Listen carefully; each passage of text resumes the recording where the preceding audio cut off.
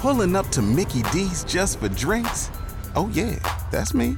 Nothing extra, just perfection and a straw. Coming in hot for the coldest cups on the block. Because there are drinks. Then there are drinks from McDonald's. Mix things up with any size lemonade or sweet tea for $1.49. Perfect with our classic fries. Price and participation may vary. Cannot be combined with any other offer. Ba-da-ba-ba-ba.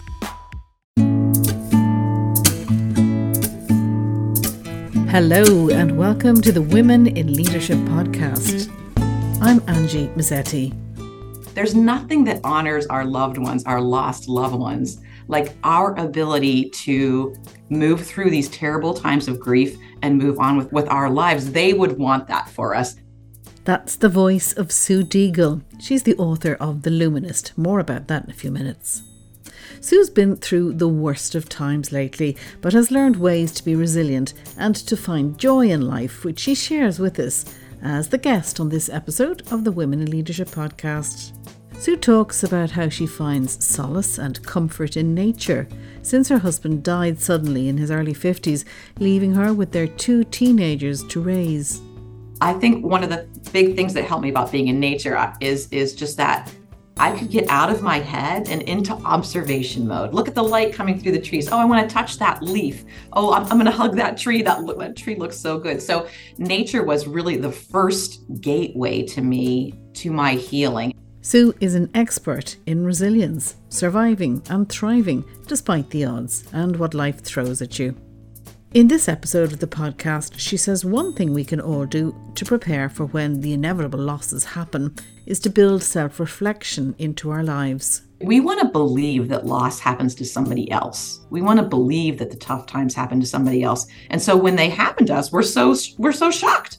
Wait a second, loss happens to other people, death, loss of jobs, divorces, etc. No, these things happen. And the more we acknowledge that, the more we're constantly building a position of self-reflection and of strength and community for when those times come, not if. Sue Deagle holds down a full-time, high-powered job in the United States and is a contributor to the Wall Street Journal. She's been finding different ways to cope and build resilience in herself and in her children since the loss of her husband. And one of them is publishing an inspirational newsletter, The Luminist.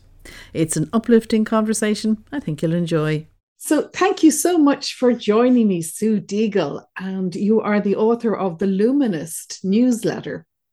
What is that? So The Luminist is a newsletter on Substack published every Saturday that I actually started almost 1 year ago on the 6th anniversary of my husband's death, because what I have learned from his sudden and unexpected passing is the vibrant aliveness and the electricity running through all of life. And I couldn't keep that under a bushel. I wanted to share with people how you can live your life after loss. So essentially what The Luminous is about is the human condition and all those ways that we think loss makes our lives smaller, but it actually can make our lives bigger. That must have been a very tough loss because you're still a young woman. Yeah, very tough. He was 50 years old. I was 48 at the time, and the kids were 11 and 13. So it was sort of a disappearance. He was a healthy, vibrant, spectacular human being. And one night he had a cardiac arrest and he was gone. So adjusting to like a complete unknown future, in addition to like losing the person that you love the most, you're kind of dealing with 2 losses at the same time. And then you're looking out for your children as well. That must have been very tough. Yeah, very tough. But in some ways, the children give you a reason to go on and a reason to lead. And, as the title of this podcast indicates, I actually learned so much about leading from leading my children through the last 7 years, almost 7 years of our lives. In what ways did you learn about leadership? So I think before I thought more about leadership and I work as a defense contractor in a command and control kind of way, which is how we look at the US military and all militaries around the globe. And what I really learned from leading them is a whole lot more listening and, taking people in and being alongside people as they're working their way through the messy middle of loss and then getting stronger using coping mechanisms and moving forward. So you're more accompanying people than leading people sometimes. And that's what I learned from the kids.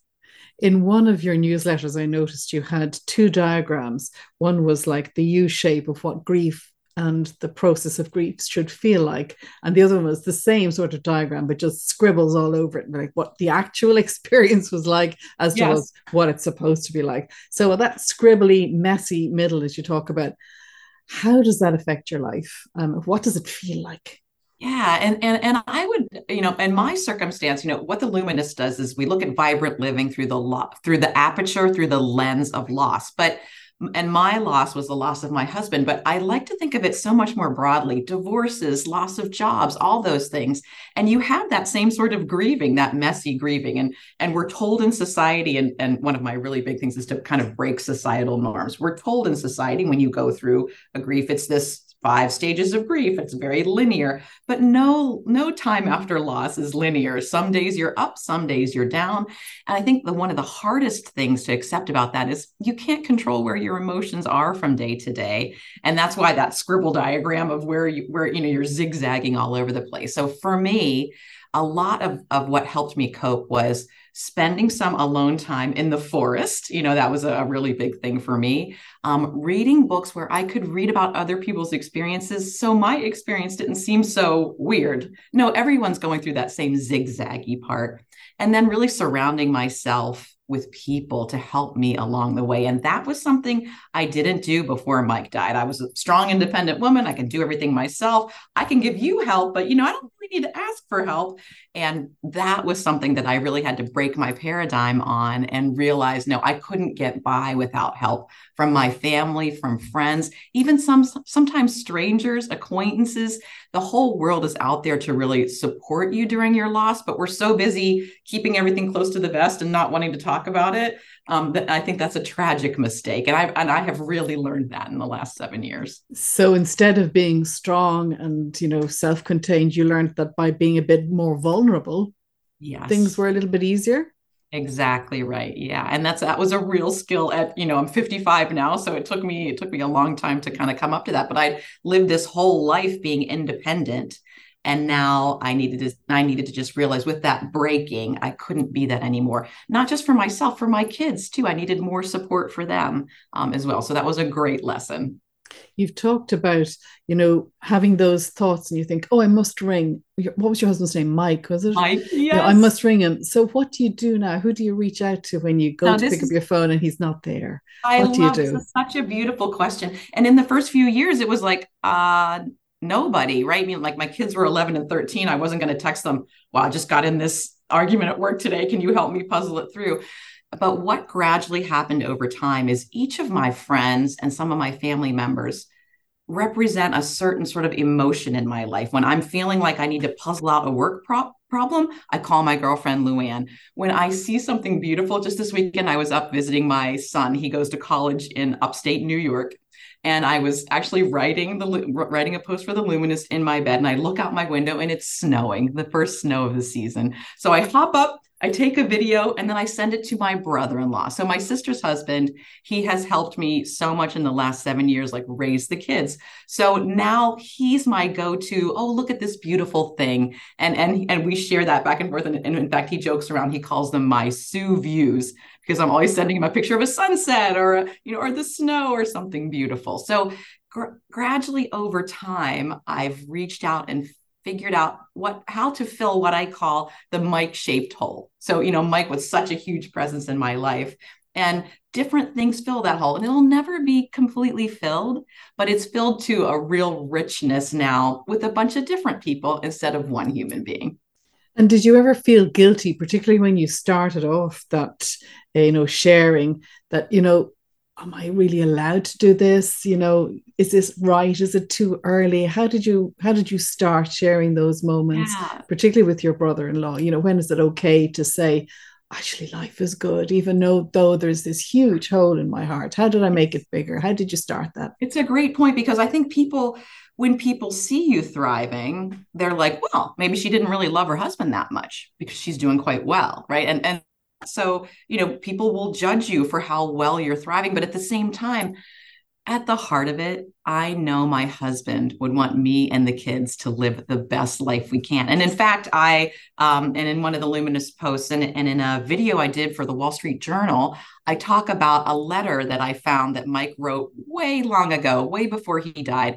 And he just happens to say in the letter, it was just a very heartfelt letter. And he says, if anything were to happen to me, I would want you and the kids to live your lives fully and happily. You deserve that. So even though I was, knowing that if I was thriving and sharing a lot, people might judge me, in the end, I was honoring Mike. There's nothing that honors our loved ones, our lost loved ones, like our ability to move through these terrible times of grief and move on with our lives. They would want that for us. And I know that 100%. And that's such a driving force for me. So when I started to write The Luminist, I was a little bit, I'm sharing a lot of really deep things. This is pretty vulnerable. And I wasn't worried about the vulnerable part. I was worried about making sure I honored Mike. And over time, that when I get the feedback from people who say, oh my gosh, like I think about that, I feel like I know Mike. I'm getting like that ancillary benefit of Mike living on in people. So I had to kind of get over those fears at first, but now how I feel about it now is he would want me to thrive, and he lives on the more I share. Wasn't that lovely to get that letter? It's like a hug from the past reaching through time. So right. It was just a beautiful thing. And I found it in the first year, like about 6 months after he died. I was looking through some cards, and we were big card and letter writers. He traveled a lot, so we would leave cards. And when I found that letter, I remember I was sitting out on my back porch by myself, and I was like, oh, because I also really believe in the mystery of life, that you don't have to be able to explain everything, why this letter shows up at a time when I need it. I think that that's another thing that makes life kind of tingly and shimmery, that we just don't know the answer to everything. Yeah, there's a little magic in there. One thing you talk about a lot is the resilience experiment. If you can learn from failure without self-judgment. We're very good at self-judgment, aren't we? How do you get over that? Yeah, we're professionals at self-judgment. I think one of the things that I benefited from in terms of resilience in the early days was just like, I had to keep trying things to see what would work. I didn't have a choice, right? To get better, to move out of the messy middle back into a position of strength, to continue leading my little family. And I think what I realized over time is there is nothing more empowering than surviving, right? And that is, we never look back at all the things we've survived and kind of pat ourselves on the back. Oh my gosh, look at all you've been through. And when I think about the really hard times in my life, even when Mike was still alive, some really hard things that I went through, there was a little building of resilience in each of those things. And when the really bad thing happened, when Mike died, of course, it's like a year or two and you're still, your brain is like not quite functioning, but then you kind of come out of it and you're like, oh no, I see the world in a different way. And I survived that. So resilience to me is like, it's not something that you're born with. It's something that builds up over time because you have endured. You have been through different things, and you've tried, and you've gotten your toolkit out, and you're like, okay, let me try this. Let me try that. Oh, that didn't work. I'm putting it aside. And coping mechanisms, they're neither good or bad. They're just what's right in the context of the moment. So I tried a bunch of different things. Half of them worked, half of them didn't. And I kept putting one foot in front of the other, so much so that I came to a point in time, I looked in the rearview mirror and I was like, oh my gosh, I have come so far. That to me is what resilience is. It's recognizing what's already in us because we have endured. Did you ever have days where you just couldn't put one foot in front of the other? You bet. Absolutely. And arguably, even 7 years later, there are still days like that. I like to call those ditch days, where you're kind of in the ditch, in the big pothole. And in the first couple of years, a ditch day would take 3 or 4 days. Like I would feel like really, like sort of metaphorically, you'd feel like you're in the ditch and you're up to your neck and you can't even push your way out of the ditch. But as time went on, I would have ditch days that were a little bit shallower. Like maybe they would last 2 days instead of 1 day. And even I find myself approaching the 7th anniversary of Mike's death. And over the weekend, I had a day where, it was just a tear-filled day. And that's natural. But what I've also gained, in addition to knowing this resilience part of me, I've also gained one of my favorite things to say, which is a Rilke quote: "No feeling is final." right? You're going to feel that way and you're going to ride the wave and work through it. You're not going to push back against it like you're holding the door to the monster, right? You're going to let it flow through you. You're going to let your tears come. You're going to let your sadness come. And then it's going to come back to an equilibrium. And I have a lot of faith in that now too. So I still have ditch days, and I had them way more early on and they lasted longer. And the ones I have now, I like to say I'm sort of knee deep in the ditch. I can step out, but it's going to take me a minute or two to do that, or a day. I heard someone once describe that as like clouds, that they come along, but they also go away as well. Yeah, They perfect. just come along and they drift, and they're awful when it's lashing rain down on top of you, but they do pass, and you have sunny Yeah. days like you have there today. You were saying as well that we've probably lost some of our old skills that we used to have in coping with death as part of the life circle of life. And that old traditions that people have and forgotten, and maybe fear has got in the way, particularly since COVID, that it was so awful and people lost people who were alone when they died, and there were horrendous circumstances. And we're looking at wars and horrific things on our TVs every night. It's just too awful. But how do we integrate old traditions to help us through what have we lost, and what can we reignite to help us? Yeah, beautiful. It's a beautiful question. Ritual is so important, right? I remember I grew up in rural Western Pennsylvania in steel country, and where I grew up, if anybody that was in our orbit passed away, we would all go to the funeral. You didn't have to know the person personally. You just knew you knew the neighbor's neighbor, et cetera. And that was a gathering, and that was a showing of respect and a showing of companionship through these hard times. It was funny when Mike died, I had a few people tell me, well, I figured there was just a lot of people at the funeral and you didn't need an extra person. And I was like, really? And I can be a little bit bold in my communication. And I was just kind of like, okay, so like your discomfort about coming to the funeral was the higher priority over your consolation of me and my family. And sometimes we have to be called out for the ways that our fear, and I do genuinely believe it's fear. We just have to question what's going on in our own mind that we would not be wanting to lean in and comfort others. The fear is real, and I'm not saying people shouldn't feel that. And there's this thing, you're like, am I afraid of dying myself, and therefore coming to a funeral makes me more afraid? But I think we have to find ways to reach out and console each other and prioritize that. So coming to funerals is just one part of it. I also get a lot of friends who acknowledge the anniversary of Mike's death, just a little text or a note.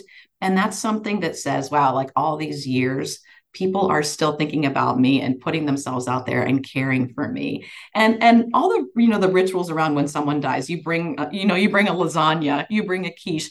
People, that makes an inordinate amount of difference. And people don't think that. And all you have to do is drop things off at the front porch. You don't even have to have a conversation. That is just such a rich communication of caring. And then the last thing I'd say is the cards and the letters and the notes that shared Mike's life with me, because I didn't know work Mike. I mean, we talked about work all the time at home. We were two, MBAs and professionals. But the letters I got from his coworkers and his colleagues, his mentees, they were so rich, because then I got to know Mike in a different way, what work Mike was. And even something as small as that 15 minutes spent on a consolation card or a letter, I still have those. And the kids and I still look through them today, because that will always be a piece of Mike for us. So even a small ritual like that, it's so rich. I'm so glad you said that, because I was going to bring up that whole thing about cards, because I visited an older workmate there a couple of years ago, and 2 years after his wife died, he still had all the cards up like they were Christmas cards. But he was surrounded himself. But does there come a time when you kind of have to let go a little bit? Like, this is not relevant to you, obviously, but one of my favorite TV shows is about people hoarding things. And I'm always amazed at things that people hoard and keep. Christmas decorations would be one, because they remind them of happier times. Or, a lot of men seem to hold on to technology, bits of video recorders. Right, nobody's speakers and wires and things. Like I'm looking around my own desk here as well, feeling a little guilty on that one. But, are there things that you don't ever want to let go of either? Yeah, I would say here was my gradual process, and let me just do a little, what we call in America, PSA, public service announcement. There is a great show called The Gentle Art of Swedish Death Cleaning. And it is like these three Swedes who come to people's homes in circumstances like my own, and they help them understand, the things that are good to keep. So I would just put that out as it's a lighthearted. Oh my gosh, it's just a beautiful, beautiful show. As opposed to when we watch Hoarders, we're like, oh my God. But this The Gentle Art of Swedish Death Cleaning is just spectacular. So when Mike died, we had two closets. I had my closet and he had his closet. So sometimes people are like, get that stuff out, pack it up, give it to Goodwill or whatever. And I was like, no, like that doesn't feel right. So for 2 years, we left Mike's closet as Mike's closet because the children would sometimes, when they were feeling super sad, they could go in that closet and sit with Mike's clothes, right? And I would have missed this terrible consolation action for them if I would have packed everything up right away. So then it came a time where we moved house. And we picked the shirts that were, had memories for us, a few belts. We put them in an airtight container and we put daddy's clothes on them. So we didn't take the whole closet with us. We took what was important. And whenever we want to kind of look through that, we have that bin. So that's a little thing when I think about things, but also like, as I'm talking with my hands, as we discussed, for a long time, I still wore my wedding ring. I still wore my engagement ring and my wedding ring because I just wasn't like, when Mike died, it was so sudden. It wasn't like I wasn't his wife anymore. So I can't even tell you the exact day that I took my wedding ring off, but it was well into the second year after he died, where I just felt over time, okay, this doesn't represent me anymore. It's not who I am as I move forward. But I took the time I needed and didn't pay attention to any societal norms in figuring out what I wanted to keep and when I was willing to move on. So that's just two examples. Really, really interesting. I'm interested in the clothes thing because I sometimes think we have a very primitive instinct for smell. And like smells bring back memories, particularly somebody's clothes or, on their person, so that's. Yeah. And we actually really kept his cologne bottle. So he had a couple of bottles of cologne that we still have to this day. Like Kendall, my daughter, keeps one in her vanity case and I keep one. And when I'm really missing Mike, I'll open the top of the cologne bottle and smell. Oh, and it's so it kind of fills me with that feeling of him. Another thing that you wrote about was exceeding your own expectations. Lessons from my grieving teenagers on empowerment. What did you mean by that? Yeah. So I think, again, this is a societal norm, a taboo thing. You're supposed to, when your husband dies, your life is over, right? And so are your kids' lives. And they're going to lead a life that's smaller for the rest of their life. And first of all, I just couldn't stand that narrative, as if like, I knew Mike would never want that. And second, like, we're powerful people and they're a part of him. And that's just, I couldn't cotton that. I just couldn't tolerate it. So one of the most important things that happened to me early on, like maybe the second day after Mike died, is he and I had a shared good friend who lives in Cape Town, South Africa. Wayne is his name. And Mike died in the morning, and reaching Wayne, we were having time difference difficulties. So I talked to him sort of the day of the funeral, probably. And he said to me, Sue, you're not going to be able to see it right now, but things will be great again. We don't know how, but we know they will. And he knew me and he knew Mike.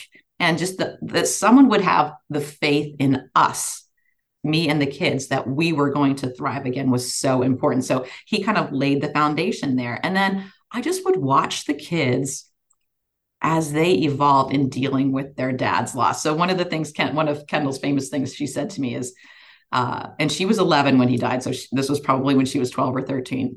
Mom, people, when bad things happen to them, they're not going to know what to do, but I'm going to know what to do. Like, she really absorbed that lesson. No, I survived the worst thing that could possibly happen to me. My beloved dad is gone, but I will always have that gap, and there will always be scratchy things around that, but I can live and be stronger. So watching them try out all their different coping mechanisms, pick different sets of friends, sometimes decide to tell people that their dad was dead, sometimes withhold that information. Again, this is a context-specific coping mechanism. They tried things that worked, they tried things that didn't, but now I just watch them, and one is a junior in college and one is a freshman in college, and they are just launched into the world like a rocket ship. So they are my, they are what inspires me to know that we can all, like, if children can do it, then why we adults, why are we up in our heads about about life after loss. No, they are the model.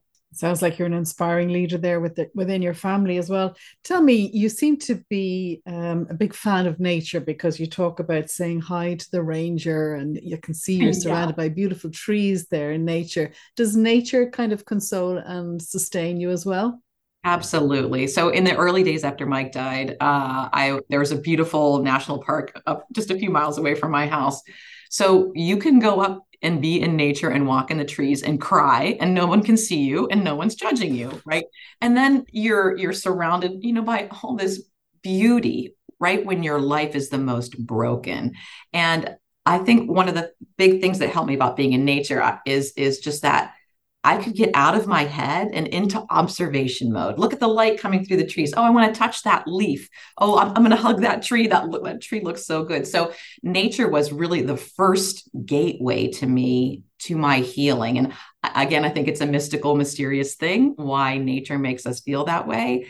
But I would spend hours and hours and hours up in Great Falls, like while the kids were at school and they wanted to go to school. They wanted to be back in school, feeling normal. In fact, Kendall said to me in the first couple of days, am I supposed to just stay home and sit around with all these sad grownups? No, thanks. Like I would like to go to school and run around on the playground. So they would be at school and I would go up in nature. And it's been so fundamental to me when it was time for us to move out of our house where Mike died. I picked a lot with all these trees, and when I gave the architect his brief, I just said, I want a lot of light and I want a lot of trees, and it's just a way of seeing beauty when the rest of your life is broken. And to me, nature is the exemplar of that. And also in a certain way, nature teaches us that we were meant to heal, like no matter what bad thing. And right now it's all my leaves are off my trees here, or it would normally be like a wall of green. And there is a beauty to the leaves being off the trees. You see all the detail. It's like how when the tide goes out, you see all the shells. Like when you lose the leaves, you see the beauty of the trunks. You see the cardinals hopping around. We think that life should all be like rainbows and unicorns, but there is a lot of beauty underneath whenever loss happens. Nature teaches us that too. That's a great image for your next newsletter, I think. Can you tell me, what are your top 5 pearls of wisdom? Yeah, I love this question. So I had made some notes on this. So the first and foremost, don't believe everything you think. Like our brains are constantly, they're just trying to protect us. We have an evolutionary brain. We're always thinking, what does that person think of me? What if I do this thing? You don't have to believe your thoughts. They actually are not you. They are something being generated by you. So don't believe everything you think. The second is no feeling is final. Like I shared with you that Rilke quote. It's very important to know, however bad you feel right now, let's engage in some coping mechanisms. Let's spend some time with friends in nature, with your family, even watching a movie to zone out. That's perfectly good too. So no feeling is final. My third is a big one. I am not thriving despite what happened to me. I am thriving because of what happened to me. So not despite, because, and that's back to that point. There's nothing more empowering than surviving. I had a great life with my husband. He was amazing. We would have lived a wonderful life together, but I see life differently now because I was broken. And that brokenness allowed me to see differently, which is beautiful. My fourth pearl of wisdom is something I call, and this is a business related one. I call it my Michael Dixon rule. So I worked at IBM before I worked at this current defense contractor, and, very global. And we were having a gentleman join our team from Australia, Michael Dixon. And everybody who knew Michael Dixon, I'd never met him. They were like, he's just kind of rough and gruff, and I don't know if he's going to be a good member of the team. And I was like, oh my God, this Michael Dixon's going to come on the team. And it's going to be, terrible. He comes on the team and I adore him. And he ends up being like one of my best friends and best work colleagues. So it's very important at work to not let other people influence you about how you're going to engage with a human being. We are also individual. Just because Michael Dixon doesn't get along with someone else doesn't mean Michael Dixon's not going to get along with me, as long as I'm open to people and that interactions. This is one of my favorites. And then number 5, the last one, is a saying, and I believe you all have it as well. It's like, these things happen, right? We want to believe that loss happens to somebody else. We want to believe that the tough times happen to somebody else. And so when they happen to us, we're so shocked. wait a second, no, loss happens to other people, death, loss of jobs, divorces, etc. No, these things happen. And the more we acknowledge that, the more we're constantly building a position of self-reflection and of strength and community for when those times come, not if. So those are super. Yeah, absolutely super. Tell me, financial advice. What's the best bit of financial advice you ever got? This is such a great question. I was so happy to see it. I come from a scarcity mentality where money is concerned. So that was like, that kind of ruled the day. Like, I didn't want to spend any money. I wanted to be really careful with my money. My mom, she kind of taught me how to work with like a small amount of money. My grandma was twice widowed, and she worked at the deli counter at the grocery store and made it just fine and lived a happy life. But I had to pivot from that scarcity mentality to say, it's okay to spend within your means. Like, don't be afraid of spending within your means. That's the scarcity mentality makes you just want to hoard everything. But no, we make good livings, and spending within our means with planning and deliberateness is a gem. Like, so don't let scarcity mentality rule your life. That's my financial one. Sustainability, so important for us, particularly with climate change and everything. Is it important to you being sustainable in your life choices, and what do you do on a daily basis? Yeah, my favorite thing here is there's a great guy on Substack. He has a newsletter called Fewer Better Things. So, why are we investing in a whole bunch of things when we can have fewer, better things? And in fact, for this conversation today, I've had this pair of pants that I wear all the time. I've had it for 10 years. And, luckily it's stretchy. So it worked during COVID whenever we all expanded and contracted or just expanded. But I realized, like, I don't need to be out there hunting for the best new pair of pants. I've got this pair of pants that I wear all the time, like, 5 out of 7 days a week as they go through the wash. But that kind of thing, thinking about our clothing and the things that we're buying, to have fewer, better things. Yeah, I have a pair of Lululemons that I just wear all the time. It's shocking. Yes. It cost me a fortune at the time, but I must have them 10 years now. It's great. Right. Your ROI is very good on those. Terrific. And before we finish up, your go-to song or piece of music. So I can't decide if I'm happy or sad that the Barbie movie has used this song, but Closer to Fine by the Indigo Girls has been my go-to song from, like, I remember playing that song on the way to the church on my wedding day in 1998. Closer to Fine, right? The less I seek my source for some definitive, the closer I am to fine. And that, feeds into sort of that mystery of life. So that is my favorite. That's my go-to. Oh, that sounds amazing. Listen, it's been an absolute pleasure talking to you, and I've learned so much during the podcast, and I know our listeners will listen and enjoy everything you've had to share too. Do you want to tell me or tell the listeners how to find out more about your newsletter? Yeah, that would be great. Thank you, Angie. So they can just find me at theluminist.org. And there's a link to the newsletter there, or you can also go on Substack and just search for The Luminist. Great stuff. I love your emblem, which is like a lighthouse with a beacon. Tell me a little bit about that before we go. Yeah, I went to a fantastic ideas festival in Wales, not this summer, but the summer before, called the Do Lectures, DO. And people should check out that website. There are a bunch of really creative, cool people who are on missions, like I'm on a mission to change the conversation around loss. And I met this amazing guy who runs a design firm in London, and his name was Paul. And we just clicked, and it was great. And so whenever I was thinking about starting the Luminist, I said to Paul, hey, do you think you can help me with this logo? I'm thinking, a light, shining a light on things that are normally in the dark. And he and his team put together that logo for me. So another piece of connection that I wouldn't have had, prior to Mike's death, that filling the hole with a person as beautiful as Paul, who helped me. Sue, thank you so much for that, and for all your wisdom, and the best of luck with the Luminist. All right. Thank you so much. Really appreciate it. Take care. My thanks to Sue Deagle, this week's guest on the Women in Leadership podcast. Isn't she inspirational? If you enjoyed the conversation, please like and share and follow us on the Women in Leadership podcast, wherever you get your podcasts. We also have a website, womeninleadership.ie, where you can contact us with your thoughts and guest suggestions. We also love to hear about your experiences, and particularly about any jaw-dropping comments you may have been on the receiving end of. You know, those sexist or misogynistic things that are said unconsciously or even consciously and that need to stop. Until the next time, from me, Angie Mezzetti, and all the team here on the Women in Leadership podcast, goodbye and take care.